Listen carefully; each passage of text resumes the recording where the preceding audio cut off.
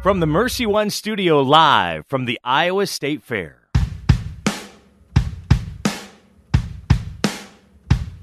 Welcome, folks, to the Uncommon Good with Bo Bonner and Dr. Bud Marr. Every week, diving deep into the truth of Catholic social teaching and restoring all things in Christ. The Uncommon Good is on the air. I'm Bo Bonner. I'm Dr. Bud Marr. And we are coming to you live. I don't know where Bud's coming from. I'm sure it's not nearly as much fun as I'm having because I'm coming here live from the Iowa State Fair. You probably hear in the background that we're doing the Star Spangled Banner as they start off every time at 10 a.m. here at the Iowa State Fair. Bud, what less fun things going on over where you're at? I'm sitting here in my office in Pittsburgh, Pennsylvania. No fried anything. Fried pickles, fried pizza, fried Oreos. Just sipping on and no land coffee at the National Institute for Newman Studies. Well, if people want to know the bland things that are going on, they can find you over at NIMS. What's your web address? NewmanStudies.org. Yeah, here in Des Moines, if you want to find out what we're doing, where I'm the Director of Mission Ministry at Mercy College, mchs.edu, and the Director of the Zeta Institute, so that's zetainstitute.com.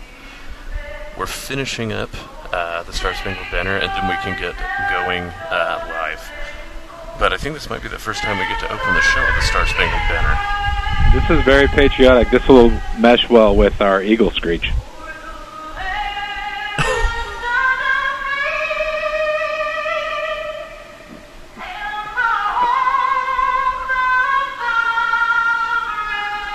All right, play ball, Bud.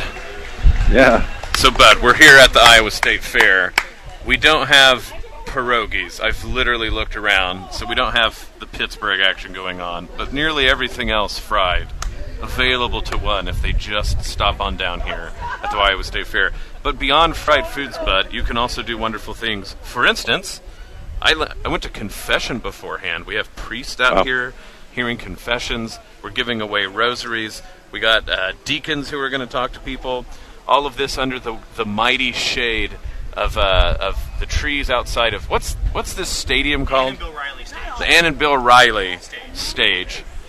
So we've been in that shadow for years and years now, and it's wonderful to be part of the Iowa State Fair. I'm glad that we're actually finally to get to broadcast from here. Bud, you got to go to the Iowa State Fair a few times. Do you have any fond memories that you need to tell the people about? Oh, there are fond memories. The food, of course, is great. My sister-in-law, so Rachel's sister, was actually on the news a couple years ago because at the fair, I hope she's okay with me telling this story, she took a permanent marker and wrote her phone number like on her children's arm, and one of the boys ended up getting lost, and so it actually worked out. So do write your phone number on your children's bodies. Yeah, literally, we're the Robin and the kids are going to go with her family who's coming up. They're big fair people, and they're going to do the old Marr family lesson. No, I guess this was, well, you know, your extended family. So we're going to do the temporary phone number tattoo as well, so that's pretty great. Yep. No, it's not a bad strategy. I too was interviewed about the fair. I got to be on EWTN. It was for 5 seconds, literally. But they did call and ask about Iowa State Fair and politics. And, hey, Bud, it's because they went and looked on the website of Iowa Catholic Radio, and they're like, hey, we talk about politics. Now, Jeannie Wells pointed out her show probably should have been the one that they called. But, yeah, man, they were like, Bo or Bud, those are two guys that need to be on television for about 5 seconds. Yeah, you did a good job with that. And I think your short bit, like what it captured, is that Iowa really has become a unique political context. I think something to be proud of where, of course, like presidential candidates are concerned about doing well there. But a lot of the issues that are pressing for our country, you know, farming and taxes and all those things, I think Iowa is sort of like the tip of the spear. I agree. I do think that where the presidential candidates are really dropping the ball is if anybody would focus their campaign on corn dogs, Bud. Corn dogs. I think corn dogs are the key to the next getting to the heart of the American people, if I can say anything about state fairs. I think I texted this to you, but I did find a video this week of different candidates testing food at the fair, and they were trying to prove, like how much of the people they are. But I'll be honest, several of the candidates looked really awkward eating various forms of fried food. But I feel like our radio team, Deacon Tony, Jimmy, yourself, John Leonetti, Jeannie Wells, we could make a similar video and just really knock it out of the park. Just like throwing down That's right. the worst types of food. We could really show up all of these outsiders coming and trying to eat our food. We could show them how the real deal is done. Well, so today on the show, Bud, we're going to have back, that officially makes her a Uncommon Good All-Star, Haley Stewart. Haley Stewart came on and talked about her book, The Grace of Enough, Pursuing Less and Living More in a Throwaway Culture. We're having her on to talk about a recent article she had where she talks about birthing skeptics, the question, can we justify having children in the world today, that was on the public discourse. Really what this is talking about is hope. Now, it's kind of funny because she always loves talking about festivity, and so, to be able to talk to her when we're talking at the Iowa State Fair is pretty cool. But one thing I want to do before we head to the first break is I don't want to forget to mention our underwriters. So Mercy College makes it completely possible for us to have this show and broadcast at wonderful places like the fair.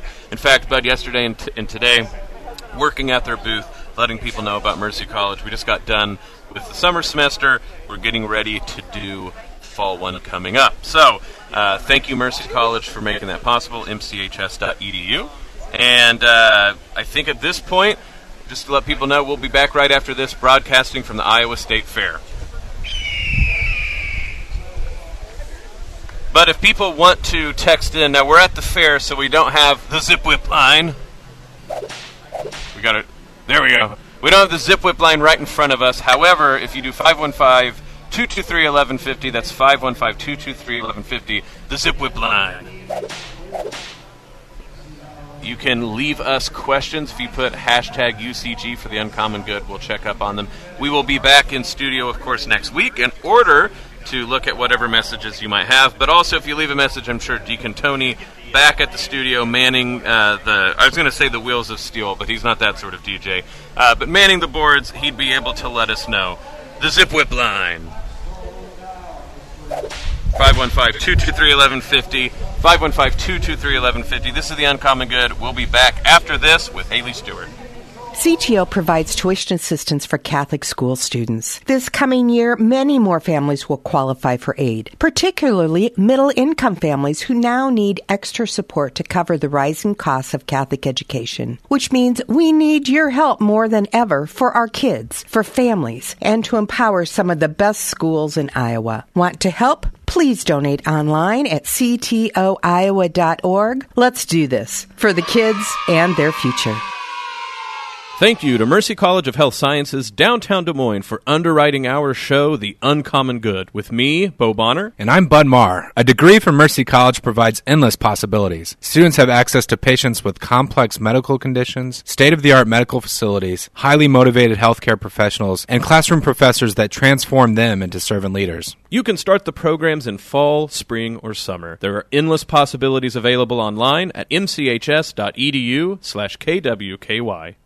Thank you, R&R Realty Group, for supporting Dowling Catholic Sports 365. R&R Realty Group is an Iowa commercial real estate owner and developer that provides services for all commercial real estate needs, including brokerage, interior space planning, real estate management, construction, and more. R&R Realty Group has been accommodating business expansions and real estate solutions since 1985, solving commercial real estate needs. R&R Realty Group, establishing long-term relationships built on trust. Iowa Catholic Radio welcomes At Evening with Father Ricardo, sponsored by Oot Feed'em, December December 7th, 7 p.m. in the Grand Ballroom at the Iowa Event Center. Learn more at iowacatholicradio.com. Ut Fidem, Latin for Keep the Faith, strives to develop Dowling Catholic High School students who will keep the faith through college. Ut Fidem does this by supporting students in forming deep personal relationships with Christ through small group ministry and faith mentoring. Learn more about an evening with Father John Ricardo sponsored by Ut Fidem, Saturday, December 7th at iowacatholicradio.com.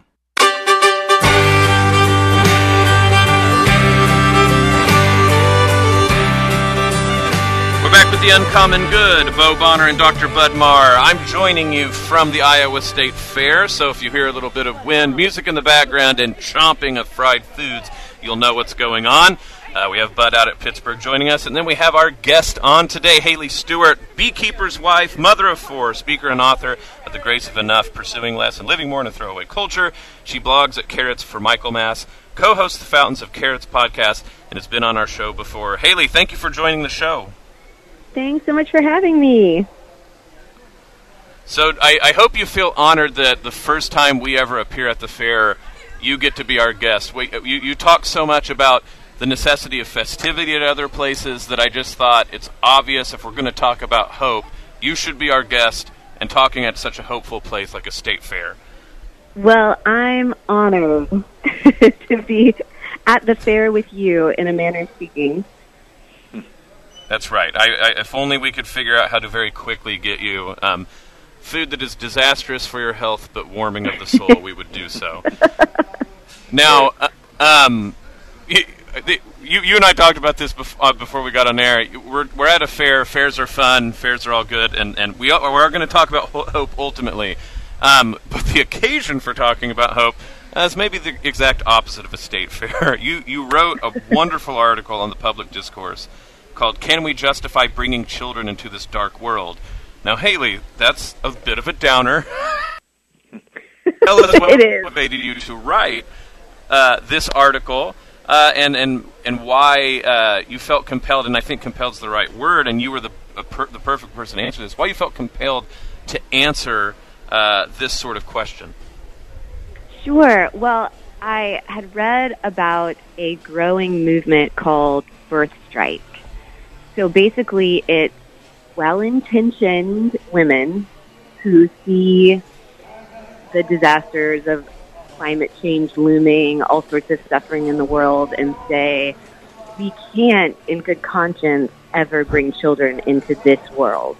So we are going to make our choice to be childless a public choice, like a movement, to say that this is no longer something that anyone in good conscience could do because children will suffer and there is so much suffering in the world. How could we ever do that to a child? So that is the movement that I was responding to in writing the piece. Now, at a place like a fair, of course, one of the things you see walking around are children. There are more children than anyone could want to do anything with. We were talking before the break with Bud that his sister-in-law got famous here because she wrote the number to call in case one of their kids got lost. And so my wife and I were talking about this, and we're like, well, what would happen if someone tried to run off with a kid in the fair? And I'm like, at a fair, everyone sees so many children. I don't think anyone's like, I want to run on them. There's still enough of them here.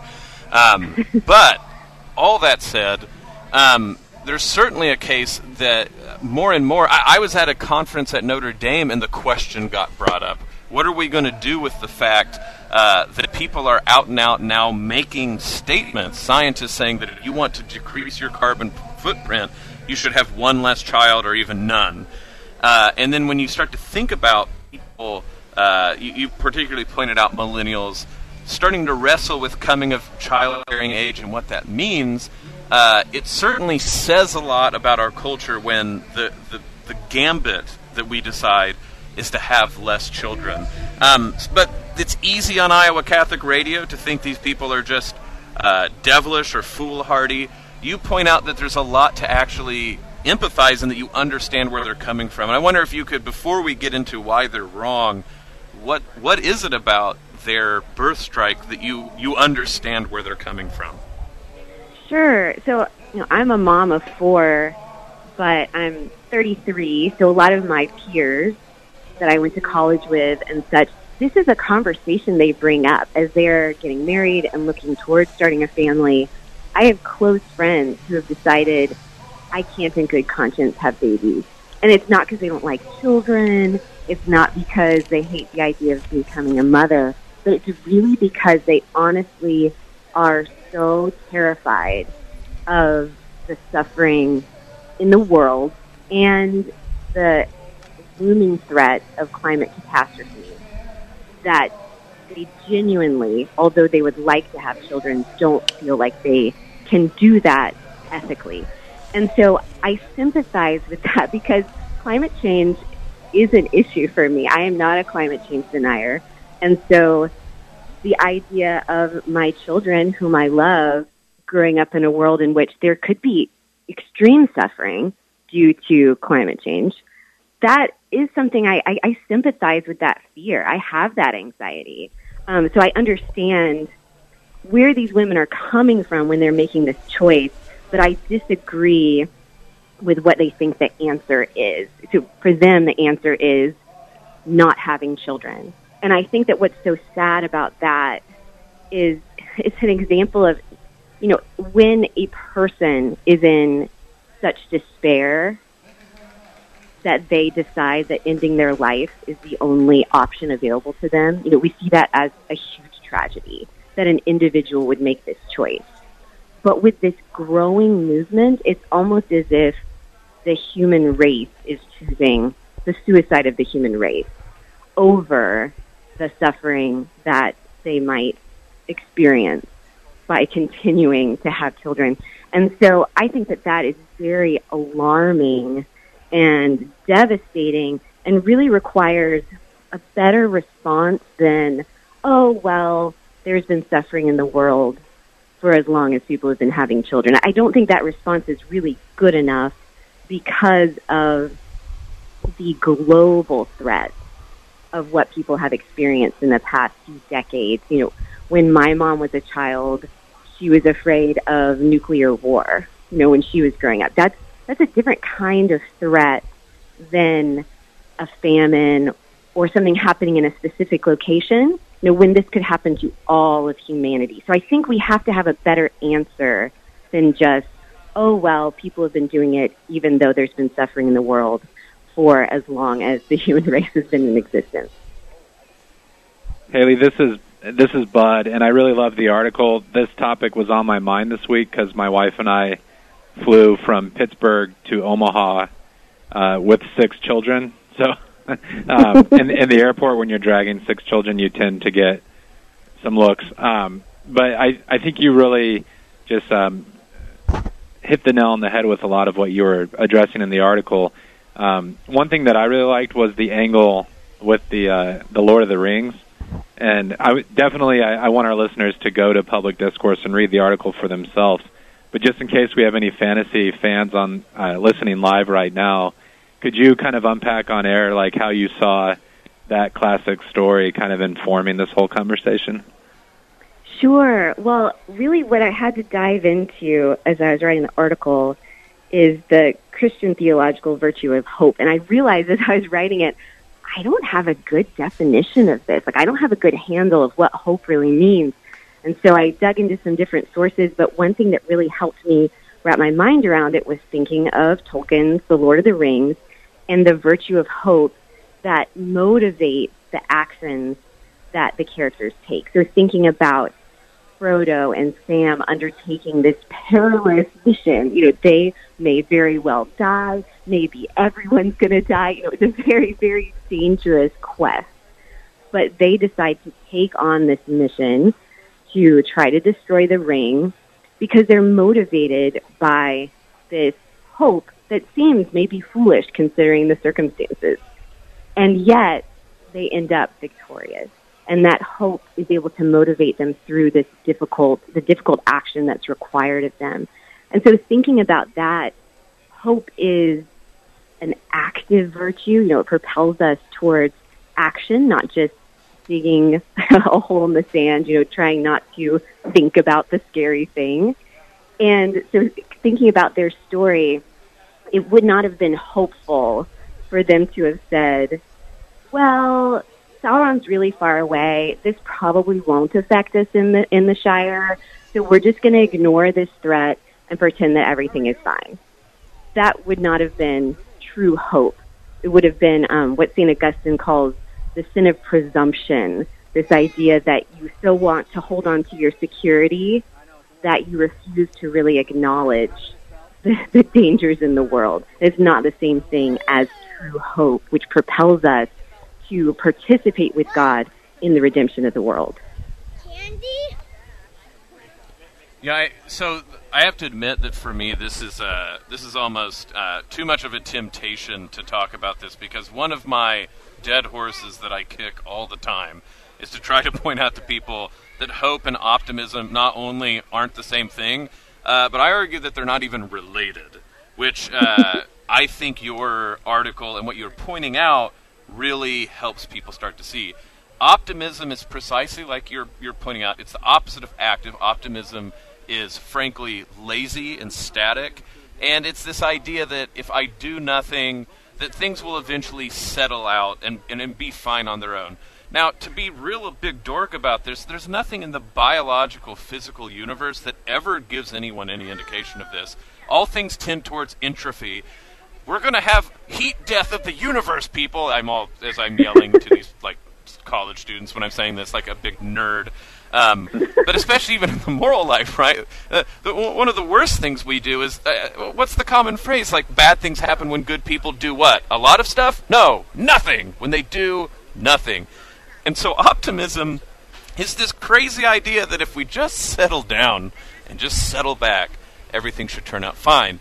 But I'm like, we're the people of a resurrected Lord. What hope is to believe that that life can come from death. Optimism does not think things just sort of work out on their own. Otherwise, we wouldn't have things like the way of the cross, or to take up our cross, or the very dynamic, active facts of the gospel.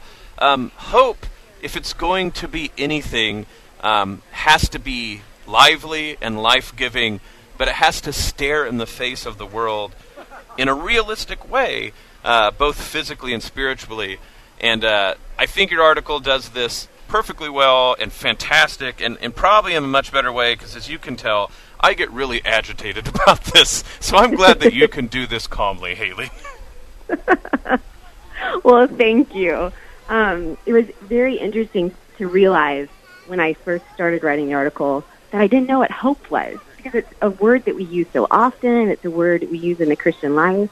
And realizing, gosh, I really don't know what this means. I was like, do other people have this problem? I think a lot of people maybe don't know what the theological virtue of hope is really requiring of us, and how, like you said, it differs from seeing the silver lining or optimism or everything's going to probably turn out fine. And I really think about, we're kind of a church in crisis right now, with the abuse crisis. There's so much going on in the church.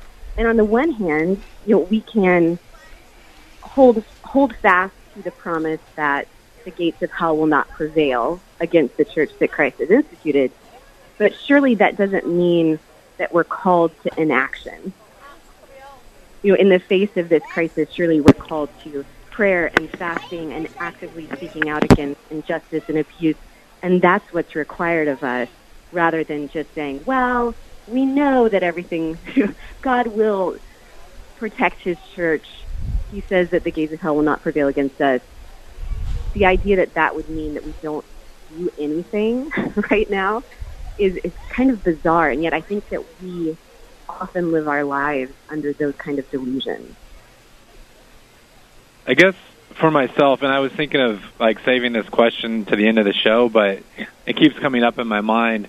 When you think about just the enormous sort of way of thinking of bringing a human being into the world, and especially in light of some of these issues that you've broached on climate change, I think on the flip side you could point to like a demographic winter, and how you see in some countries the birth rate has gotten so low that you've almost reached a tipping point where you're talking about not having enough people rather than too many. Is there any way Christians can even think about this prudentially? I guess what I have in mind is, like, there really is no easy formula for saying, like, well, as a family, we've had not enough children or too many. I don't know, like maybe even from your own life, like how do you think, I mean, is there a way where we say like now is a good time to have children, or is it just like way more open-ended than that and allowing like our theology to inform the topic, like generally speaking? Yeah, I think that's a great question. And I think it's one of those things that sometimes as a family you wish we could have like some guidelines about this. But I think the church in her wisdom doesn't give us a checklist that says, responsible, generous, these are the things that are required of us as we're discerning. And really I think that it's not the number of children, but it's what we're instilling into our family culture. And so, for instance, it always rubs me the wrong way when people are talking about, if you just have less kids, then that's the best thing you can do to prevent climate catastrophe. When really, isn't it how we're living? Isn't it how many cars we have and how much waste we're producing and all of these things where, it could be that a large family is just using one vehicle and one couple has 2 or 3 cars that maybe they don't need. And so I think that if we're talking about how many children, that's probably never the right way to frame the question, but more, how are we raising our family to appreciate and love God's creation because He is the creator? And how do we do that? How do we make this part of our family culture rather than do we have to stop having kids because of climate change? Or like you said, I mean, my kids are doing my part. Like, they're not like they're not washing dishes. They don't shower regularly. So like they're not very cleanly. So water usage really good at the Bonner household. Good job, though. Saving so much water. No, my 10-year-old boy. I'm always like, I don't know when the last time that you showered was. This is terrifying.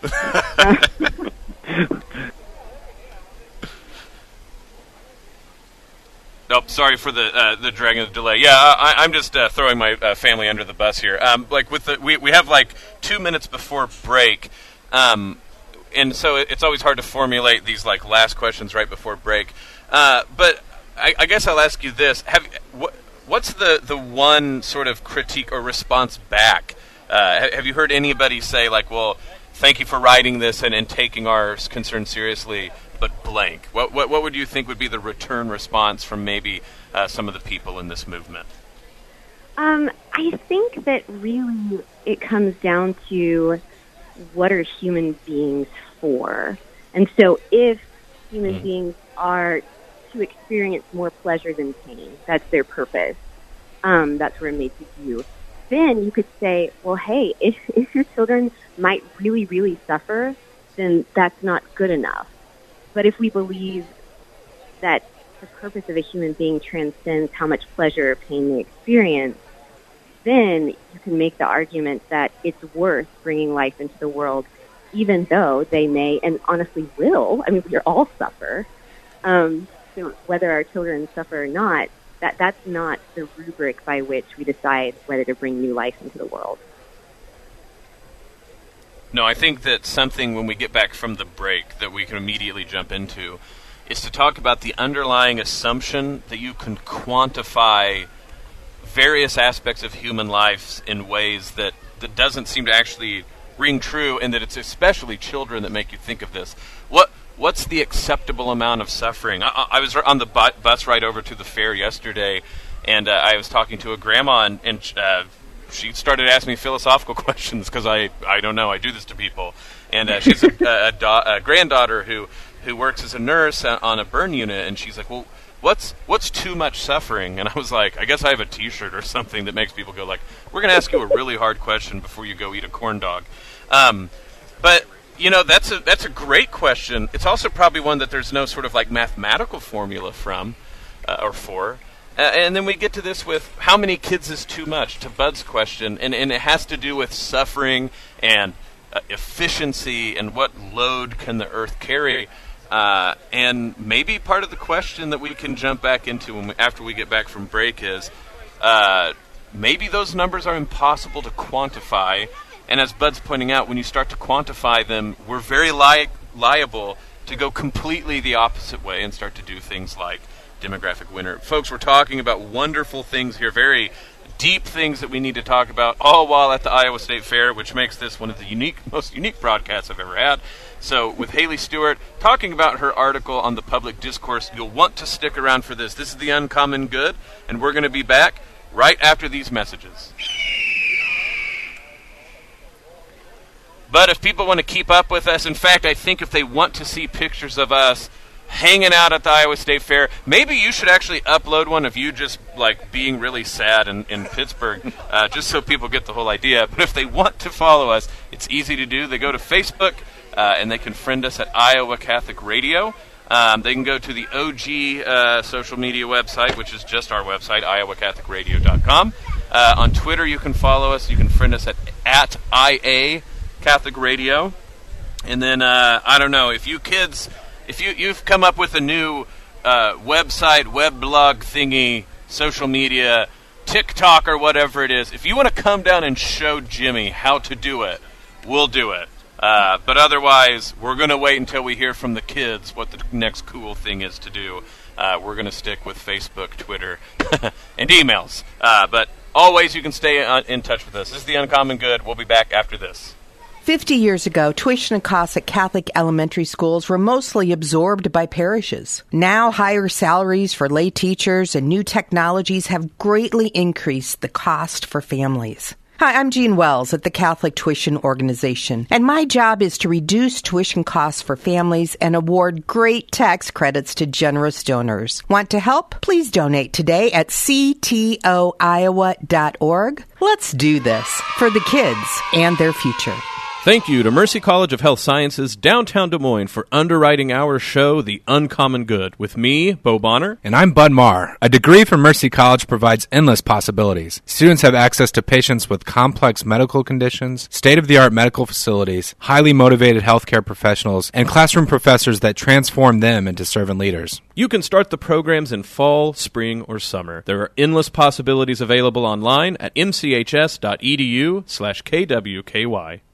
Thank you, R&R Realty Group, for supporting Dowling Catholic Sports 365. R&R Realty Group is an Iowa commercial real estate owner and developer that provides services for all commercial real estate needs, including brokerage, interior space planning, real estate management, construction, and more. R&R Realty Group has been accommodating business expansions and real estate solutions since 1985, solving commercial real estate needs. R&R Realty Group, establishing long-term relationships built on trust. Thank you for your support of Iowa Catholic Radio. Hi, this is Father Fabian Moncada. Would you consider a $30 a month donation? Your support keeps Iowa Catholic Radio on the air, connecting people to Christ. Join Iowa Catholic Radio for the Carathon Monday, August 26th.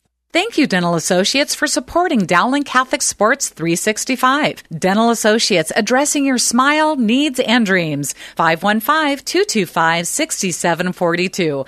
Online at Des Moines-DentalAssociates.com.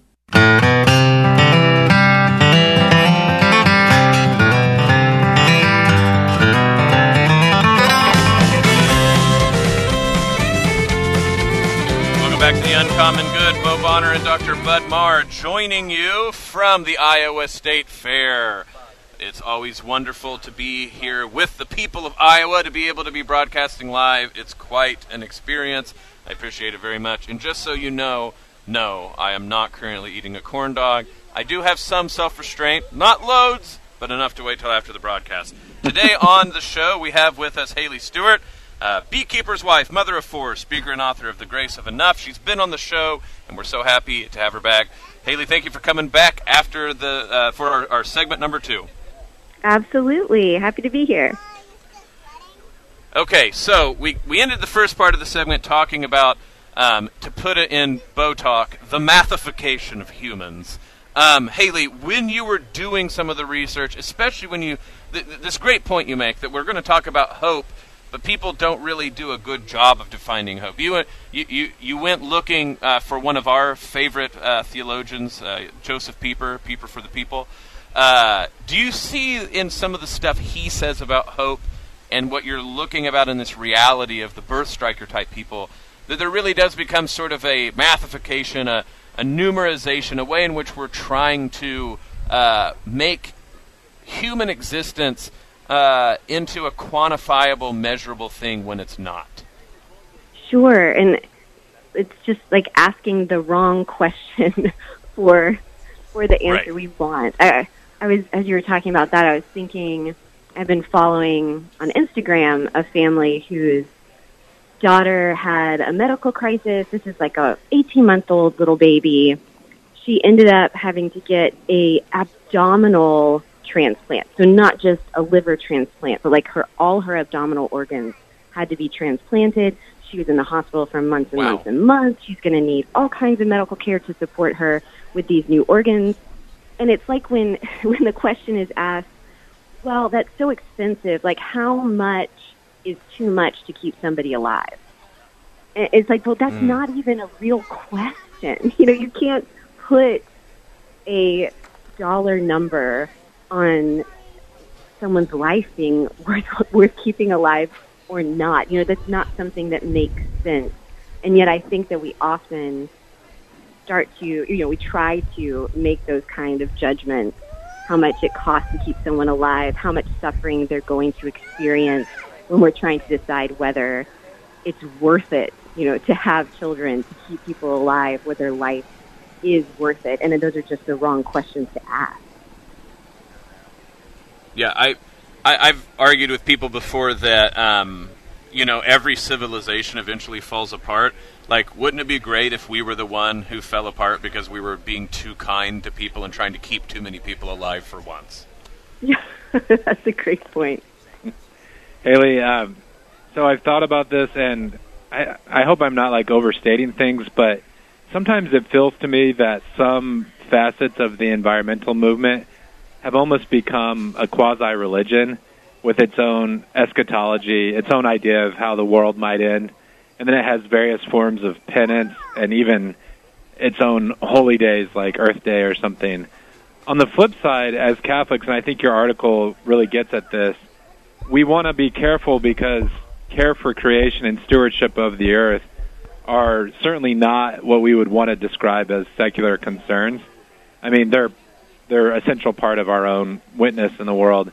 And so I guess, have you thought, I know almost like 20 years ago I read this book called How to Save the World Without Worshiping Earth or something like that. Like, how as Catholics do we find that golden mean where we say, of course this is hugely significant, and yet fit it within the larger framework of Catholic witness? That is such a great question. I think that you're totally right that environmentalism can become its own religion. And really, it doesn't even make sense, because if it's separated from Christian faith, if it's separated from the idea, at least, of there being a creator who created these things, then why do we have to have all of these species? Why does it matter if one goes extinct? Species have gone extinct before. Why do we need pandas? There isn't an understanding that, if God is a creator, then every bit of his creation offers him praise through its existence. So we want to keep pandas because they point us to God, the creator. And without that framework, environmentalism as its own religion really just falls apart because there's no way to make these value judgments. Why is it good that the earth continues to, that the human race continues at all? There isn't an answer to that to be found within that created religion of environmentalism. So I think as Christians, it just always has to point back to our worship and faithfulness and obedience to the Creator. And through that, knowing, okay, if we are hurting the world that God made, then how is that a worshipful action for our Creator? Isn't that sinning against the Creator if we know what we're doing is hurting the world that He made, which is beautiful and points us back to Him? So I think keeping it grounded within the framework of obedience to God and worship of the Creator by having wonder and love for his creation is what keeps us grounded from falling into this false religion that really can't hold together. You heard it first here, folks. Haley Stewart, pro Panda Bear. And I'm glad that we've established this on the show. No, the reason I'm bringing up bears, Haley, is because this is some inside baseball with Bud and I, but one of the most fierce arguments we ever heard a bunch of students get into was about panda bears, with one student shouting at the other, "What do you think of panda bears? Or polar bears? What do you think about polar bears?" And we were like, we're about to witness a knife fight, and it's going to be about polar bears. And it was very exciting. It's why you become a teacher, really. So Bo, the student's rebuttal was pretty great because he mentioned the Coca-Cola Christmas ads. Like, they seem nice and cuddly in that context. I forgot about that part. So this reminds me of another dead horse that I like kicking. So, I mean, thank you for throwing up all these softballs, Haley. This is all stuff I like pointing out. So Roger Scruton, who is often known for his conservatism, he wrote a book about what he says the conservative case for ecology or environmentalism. And one of the things that he pointed out, he uses the phrase oikophilia. So if the word economy comes from oikos and nomos, the two Greek words. So oikos means home, nomos means law. Philia means love, so oikophilia means love of place. And his argument is it's very hard for humans to love abstractions, even ones like the environment, or even ones like the globe, or even climate crisis, right? These are all huge things that are often hard for humans to wrap their hands around because we're incarnational, of course. But he goes, where environmentalism starts is people care about this river. They care about their trees. They care about the derogation of their place, and they can then extrapolate this from the love of place that they have. And he points this really great point out. We are now living in the most mobile time in all of human history, and the younger you go, the less likely you've stayed in one place. So if this is an elemental part of caring about the world, then no wonder fewer and fewer people seem to care about the environment, because they have a hard time caring about that. They don't remember their river. My river is the Salt Fork of the Arkansas River, Grant County, Oklahoma. And you can talk to college students, and they don't have experiences of, like, their river. Now, the reason this goes right into what you're saying, Haley, is the connections you make by this in this way, you make them as children in families, right? The reason the Salt Fork River is important to me is I fished there with my dad and my brother and my cousins. And because I was a part of a family that cared about a place, Oklahoma, the Great Salt Plains, the Cherokee Outlet, I can then go like, man, that would be horrible if someone in Mumbai or someone in the Arctic Circle didn't get to fish in their river anymore because it was too polluted. So to your point about hope and the sort of incarnational way humans have to realize it, it's not only that we won't survive if we don't have kids, but you can't have this hope, and you can't have an environmental hope unless we have the children that can be raised in the reality of that oikophilia. And so I wonder if that's exactly one of the things that that's missing when people have these discussions.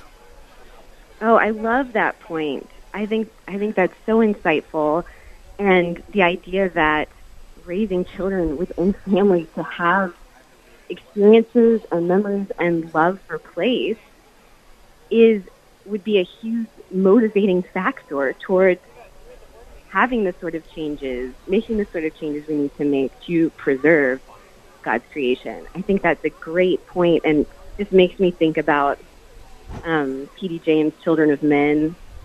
So there's no more children, and so society just falls apart. And I have to admit, I haven't read the book, but I watched the movie in the theaters. I've seen a lot of movies, but I've never felt so nauseous during a movie, because just the darkness of the whole film was so oppressive that I just felt ill. And so I think that when something like we were discussing the birthright movement of women who say, I can't in good conscience have bear children into a world of suffering and climate catastrophe, that is just buying into the kind of despair that you see in the world of Children of Men, where there are no more children in the society. There's no reason to keep things going, to make things beautiful, to transmit knowledge. There's no reason for any of that anymore. And so really, if we're going to make changes, it has to be motivated out of an active hope. You know, I'm glad you brought up Children of Men, because that was one thing that I was thinking and I had in mind. Can you imagine a state fair without children? Can you, I know this might seem frivolous, but can you imagine if, like, in the Children of Men, there's this outtake, and it's 20 minutes at, like, a fair, like a county fair in Britain, that's where the movie takes place, and there are no children? I mean, you would have to imagine in this world they just stop having them because it's too oppressive to have a fair and not have children laughing at them. And also, that made me think of, if people go like, how do we define hope? It might not be a definition, but I know what hope feels like, and it's the part in that movie, the first time all those people hear a baby cry in their living memory, and all of those soldiers stop to watch as, you know, the only baby they've seen in decades, like, parades past them, that even this war that's going on will stop to behold a child crying, and that, like, so literally a child crying is, when people say define hope, I would answer back, a child crying. So thank you for bringing that up. That's exactly something I should have thought about earlier. Go ahead. I just wanted, just a quick little story. When I was researching for this article, I read about I think she was a Lakota woman. So she was protesting against the construction of the pipeline and wanting to preserve water for her people. And so she was living at one of these protest camps, and she was pregnant, and she decided she was going to stay and give birth there in the traditional way that Lakota women have given birth, which is unassisted. And she gave birth to a beautiful baby girl and named her Water is Life. And I just love that story juxtaposed to the birth strikers who were saying, because of these problems, we cannot, in good conscience, have children. And just kind of the courage and audacity of giving birth in the middle of this protest, fighting for this justice and bringing a child into the world named Water is Life, who can continue this fight with you. And I just thought that was really beautiful. Wow. One part in the article you mentioned St. Joan of Arc, and I've always had a strong devotion to St. Joan.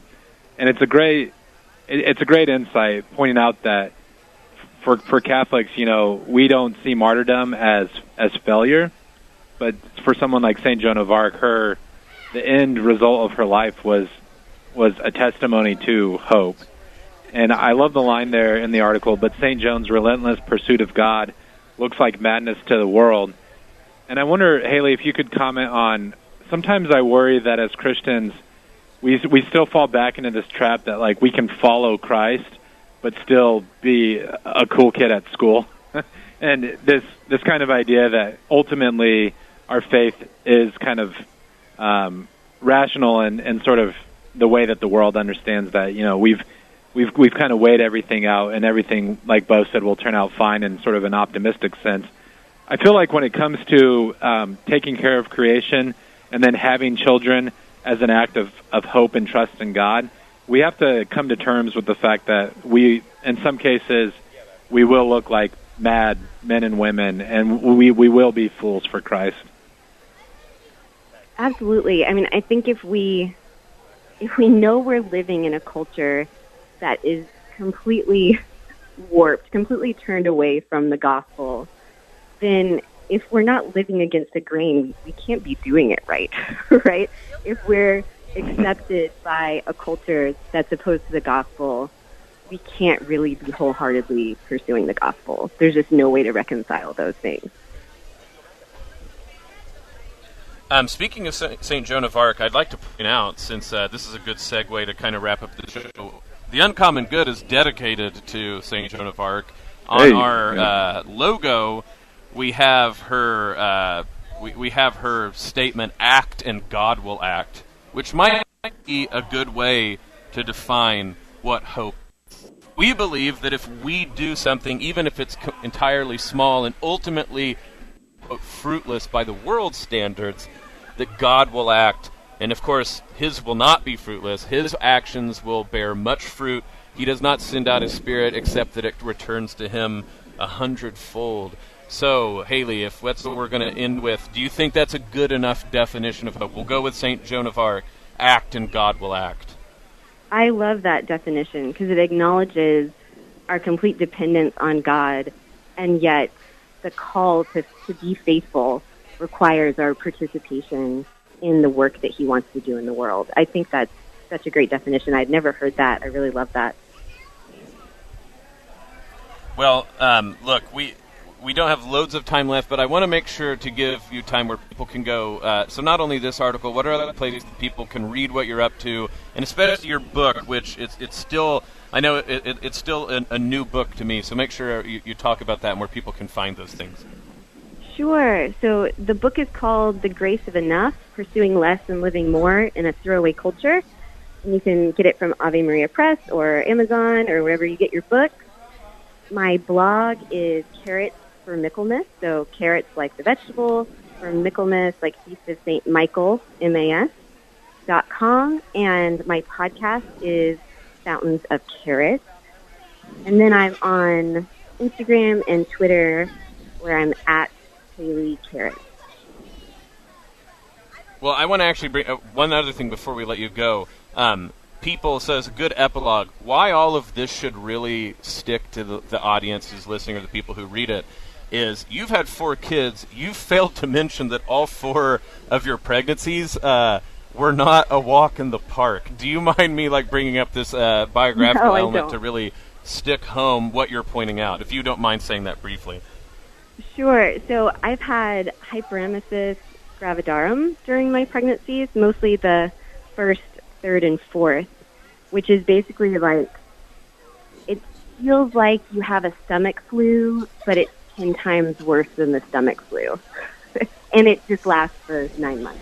So it's terrible, but totally worth it to have these children. And, I think that we often, when we're talking about trying to make decisions about pleasure and pain and, what is too much, what's worth it and what's not worth it.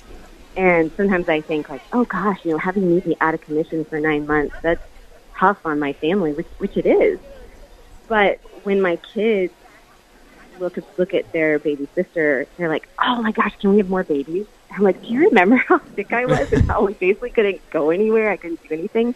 And they're like, yeah, but it's so worth it. Look at Hildy. She's so wonderful. And just them, seeing them have that perspective is so beautiful that, that perspective of human life being the most important thing hasn't been wrenched from them. They haven't been given these rubrics yet of, what makes something worth it, trying to quantify, as we were saying, human life. And so I find a lot of hope in that as well. Amen. I mean, my personal experience with having 5 kids, it doesn't really matter much. I'm I woke up a few times. I've had to change a diaper. Ooh. But people, of course, like you, my wife, Bud's wife, the testimony of women who, like you said, show that all of that pain is worth it for the bounty that is God's hope and grace. Haley, it's been wonderful to have you on the show. Can't wait to have you back on. God bless, and thanks again for coming on. Thanks so much for having me. It was fun. This is the Uncommon Good for Bud Marr. I just want to say, may Jesus Christ, the Prince of Peace, reign in our hearts, in our families, our city, our state, all the state fairs you might be having, our nation, the world, solar system, galaxy, the whole kit and caboodle. This is the Uncommon Good, and we'll be back next week. The Uncommon Good with Bo Bonner and Dr. Bud Marr is heard every week on wonderful Catholic stations like this one, and anytime on podcast. Just search for The Uncommon Good.